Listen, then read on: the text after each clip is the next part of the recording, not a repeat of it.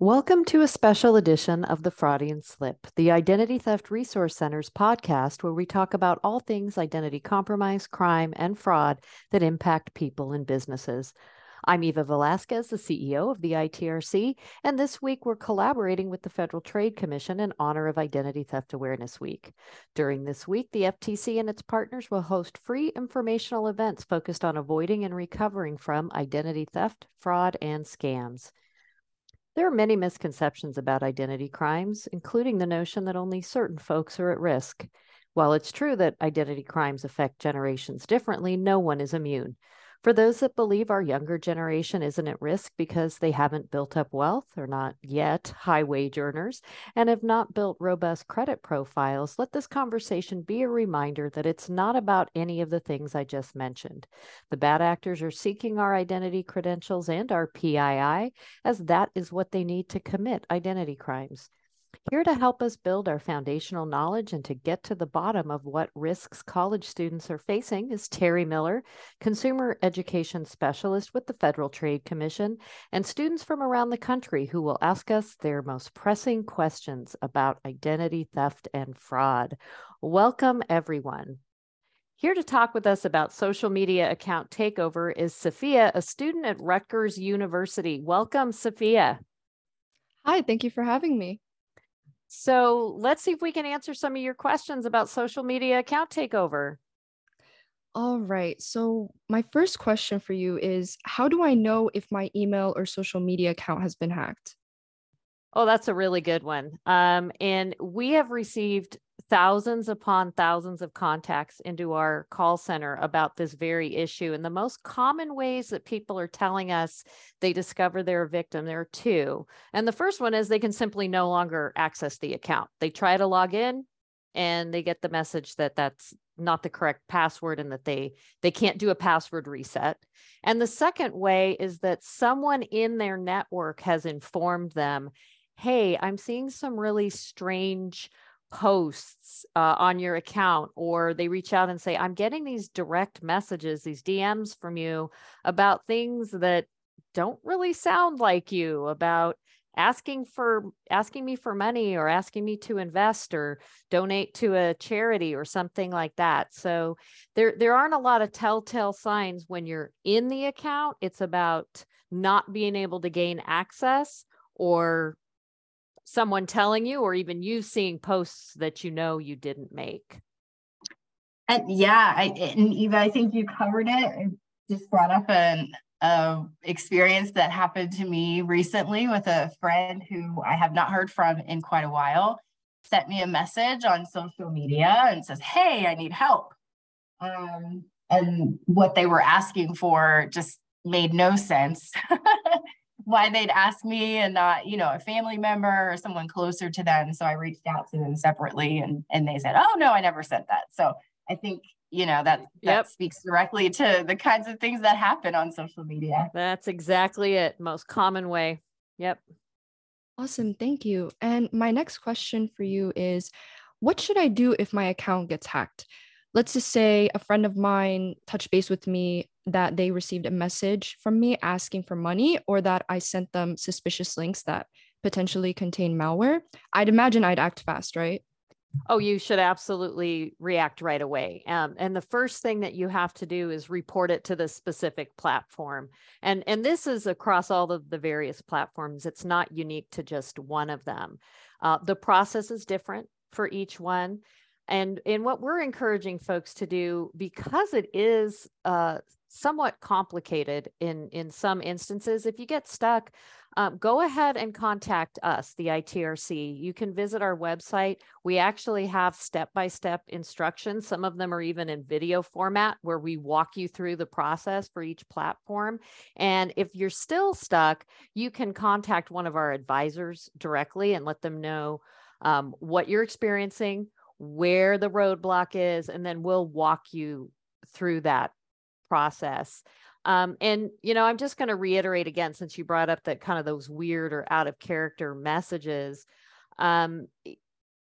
It's really important to know that if you do receive one of those messages, you yourself receive one, proceed with caution. Now, Terry did the exact right thing when she had that experience. Rather than engaging on the platform, she reached out to that individual through another means. And I always encourage people, because I hear from a lot of folks, well, I don't have any other way to get in touch with this person. I only know them through social media. And to me, I always say, well, that's a big red flag. If you don't have a connection, a deeper connection with this person, the only way you know how to get in touch with them is through social media. Why are they asking you for $1,000, $5,000, $10,000 to help them out of a jam? Seems kind of odd. Yeah, I think I'd add just a couple more things. So let's just say, like you said, Sophia, that your account got hacked. One of the things you may want to do is send a quick email or a text or a post to your friends on social media and let them know that your account has been hacked. That way, if they get any weird links, because likely, they've sent them to not just you or, not just one person, but more folks in your friend list, just so they know to be looking for that and to not click anything or respond to any fake pleas for help or asking for money. Also, I would say, if you can, change your password right away. Eva, you mentioned in a previous podcast the importance of, not using the same passwords over and over. But, if you do, or if you have similar passwords for other accounts, that may be a good time to go in and change those passwords if you can. Absolutely. If you have been reusing the same password across multiple accounts, this should be a huge impetus for you to go in and change those, because if they have gained access and taken over one account and you're using that same password across all of your other social media accounts, it's only a matter of time, and it's going to happen very quickly. So that's a really good point, Terry. Right. And just one last thing, the FTC operates identitytheft.gov, which is the government's one-stop resource for people to report and recover from identity theft. So just because this happens, it doesn't necessarily mean that you've been experiencing identity theft yet, but it's also a good place to go just to make sure that you're protecting all of your accounts, that you're going through all the appropriate avenues to prevent the risk of anything big happening. Thank you for your answers. And my next question for you is, how do I protect my accounts from getting hacked in the first place? Yeah, that's really the right question to ask, Sophia, because if you can protect them in the first place, and you don't have to go through the process of unwinding that account and potentially never getting access back. I think that's a really important point. In a survey that we conducted late last year, 70% of the respondents said that they had to walk away from the account that was taken over. They were never able to regain control. So if that's something that's important to you, and it is to most people, protecting it and doing the best you can to reduce your risk of having that account taken over is really the best way to go. By far, enabling MFA, multi-factor authentication, on all of your accounts, not just your social media accounts, by the way, any online account is one of the most robust steps that you can take. But I say that with a caveat. Just to explain as a refresher, multi-factor authentication, that's where you turn that on, and when you enter your username and password, you will then receive an additional code, an OTP, one-time password. It can come in the form of an email, you can get it as a text, but that one-time code is for you and you only. And do not share that code with anyone. It really, if you do, it defeats the whole purpose of MFA. But we've been talking with a lot of folks who've actually been talked out of sharing that code because the reason sounds so legitimate. And I'll give you a couple of scenarios. Many folks actually have been selling things on like Facebook Marketplace. Maybe they've put something out about a lost pet. and they will get a incoming communication saying, hey, I want to purchase, XYZ that you've posted, or, oh, I think I might have found your cat, but I want to make sure you're legit. So I'm going to send you a code. Will you share that with me? And our knee-jerk reaction is, well, of course I'm legit. I'm happy to prove that I'm me. But that whole scenario is just baloney.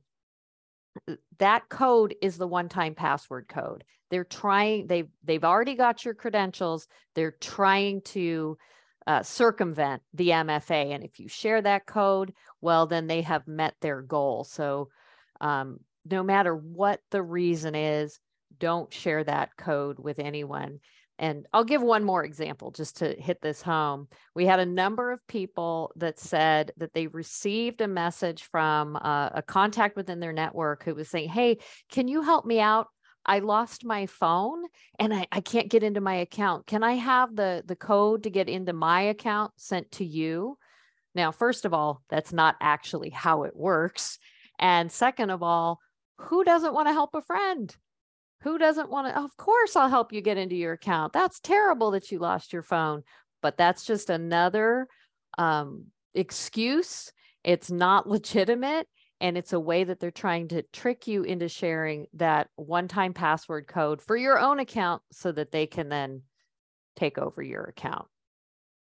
Those are excellent examples. And yeah, Eva, that's exactly what I was talking about earlier. So I would say, if we're talking about protecting your account from getting hacked in the first place, Sophia, I'd also add not treating public computers or anyone else's computer that you may be using as if it's your own. So, not letting those web browsers remember your password, not logging into your bank account, your email, or any of your personal accounts on any devices other than your own. Your software on your computer hopefully is staying up to date, and you're scanning for malware and things like that on your computer, but you don't necessarily know how other computers are being protected. And so if your information's on there, that is a potential place where you could get hacked. And then just real quick about passwords. When you're setting your passwords on your accounts, you want to make sure, we always say at the FTC, that they're long and strong. That it means that they're at least 12 characters long, and maybe that you're using some passphrases with random words that you're going to remember. And then mixing upper and lowercase numbers, symbols, things like that. Something that you're going to remember, but that it's more difficult for someone, a scammer, for example, to guess or to easily figure out. Yeah, that's great advice, Terry. And just I'll end on this note. For anyone that is using a password that is just a single word, there are programs that can run through every word in the dictionary in less than a second. So using just a short, easy to remember single word is not the way to go. The 12 characters or longer makes it much harder to crack, and passphrases are key. So I think that brings us to the end of this segment. Did we answer all of your questions? Yes. Thank you so much, Sophia, for being here. We really, really appreciate it. And everyone stay safe out there. This has been a great conversation. Thank you both for being here. You can learn more about Identity Theft Awareness Week's other free events by visiting ftc.gov/ID Theft Week. If you think you've been a victim of an identity crime or want to minimize your risk of becoming a victim, you can find FTC resources at identitytheft.gov, and you can reach the ITRC by calling 888-400-5530 or visiting us at idtheftcenter.org to get started. Be sure to join us next week on our sister podcast, The Weekly Breach Breakdown. Until then, thanks for listening.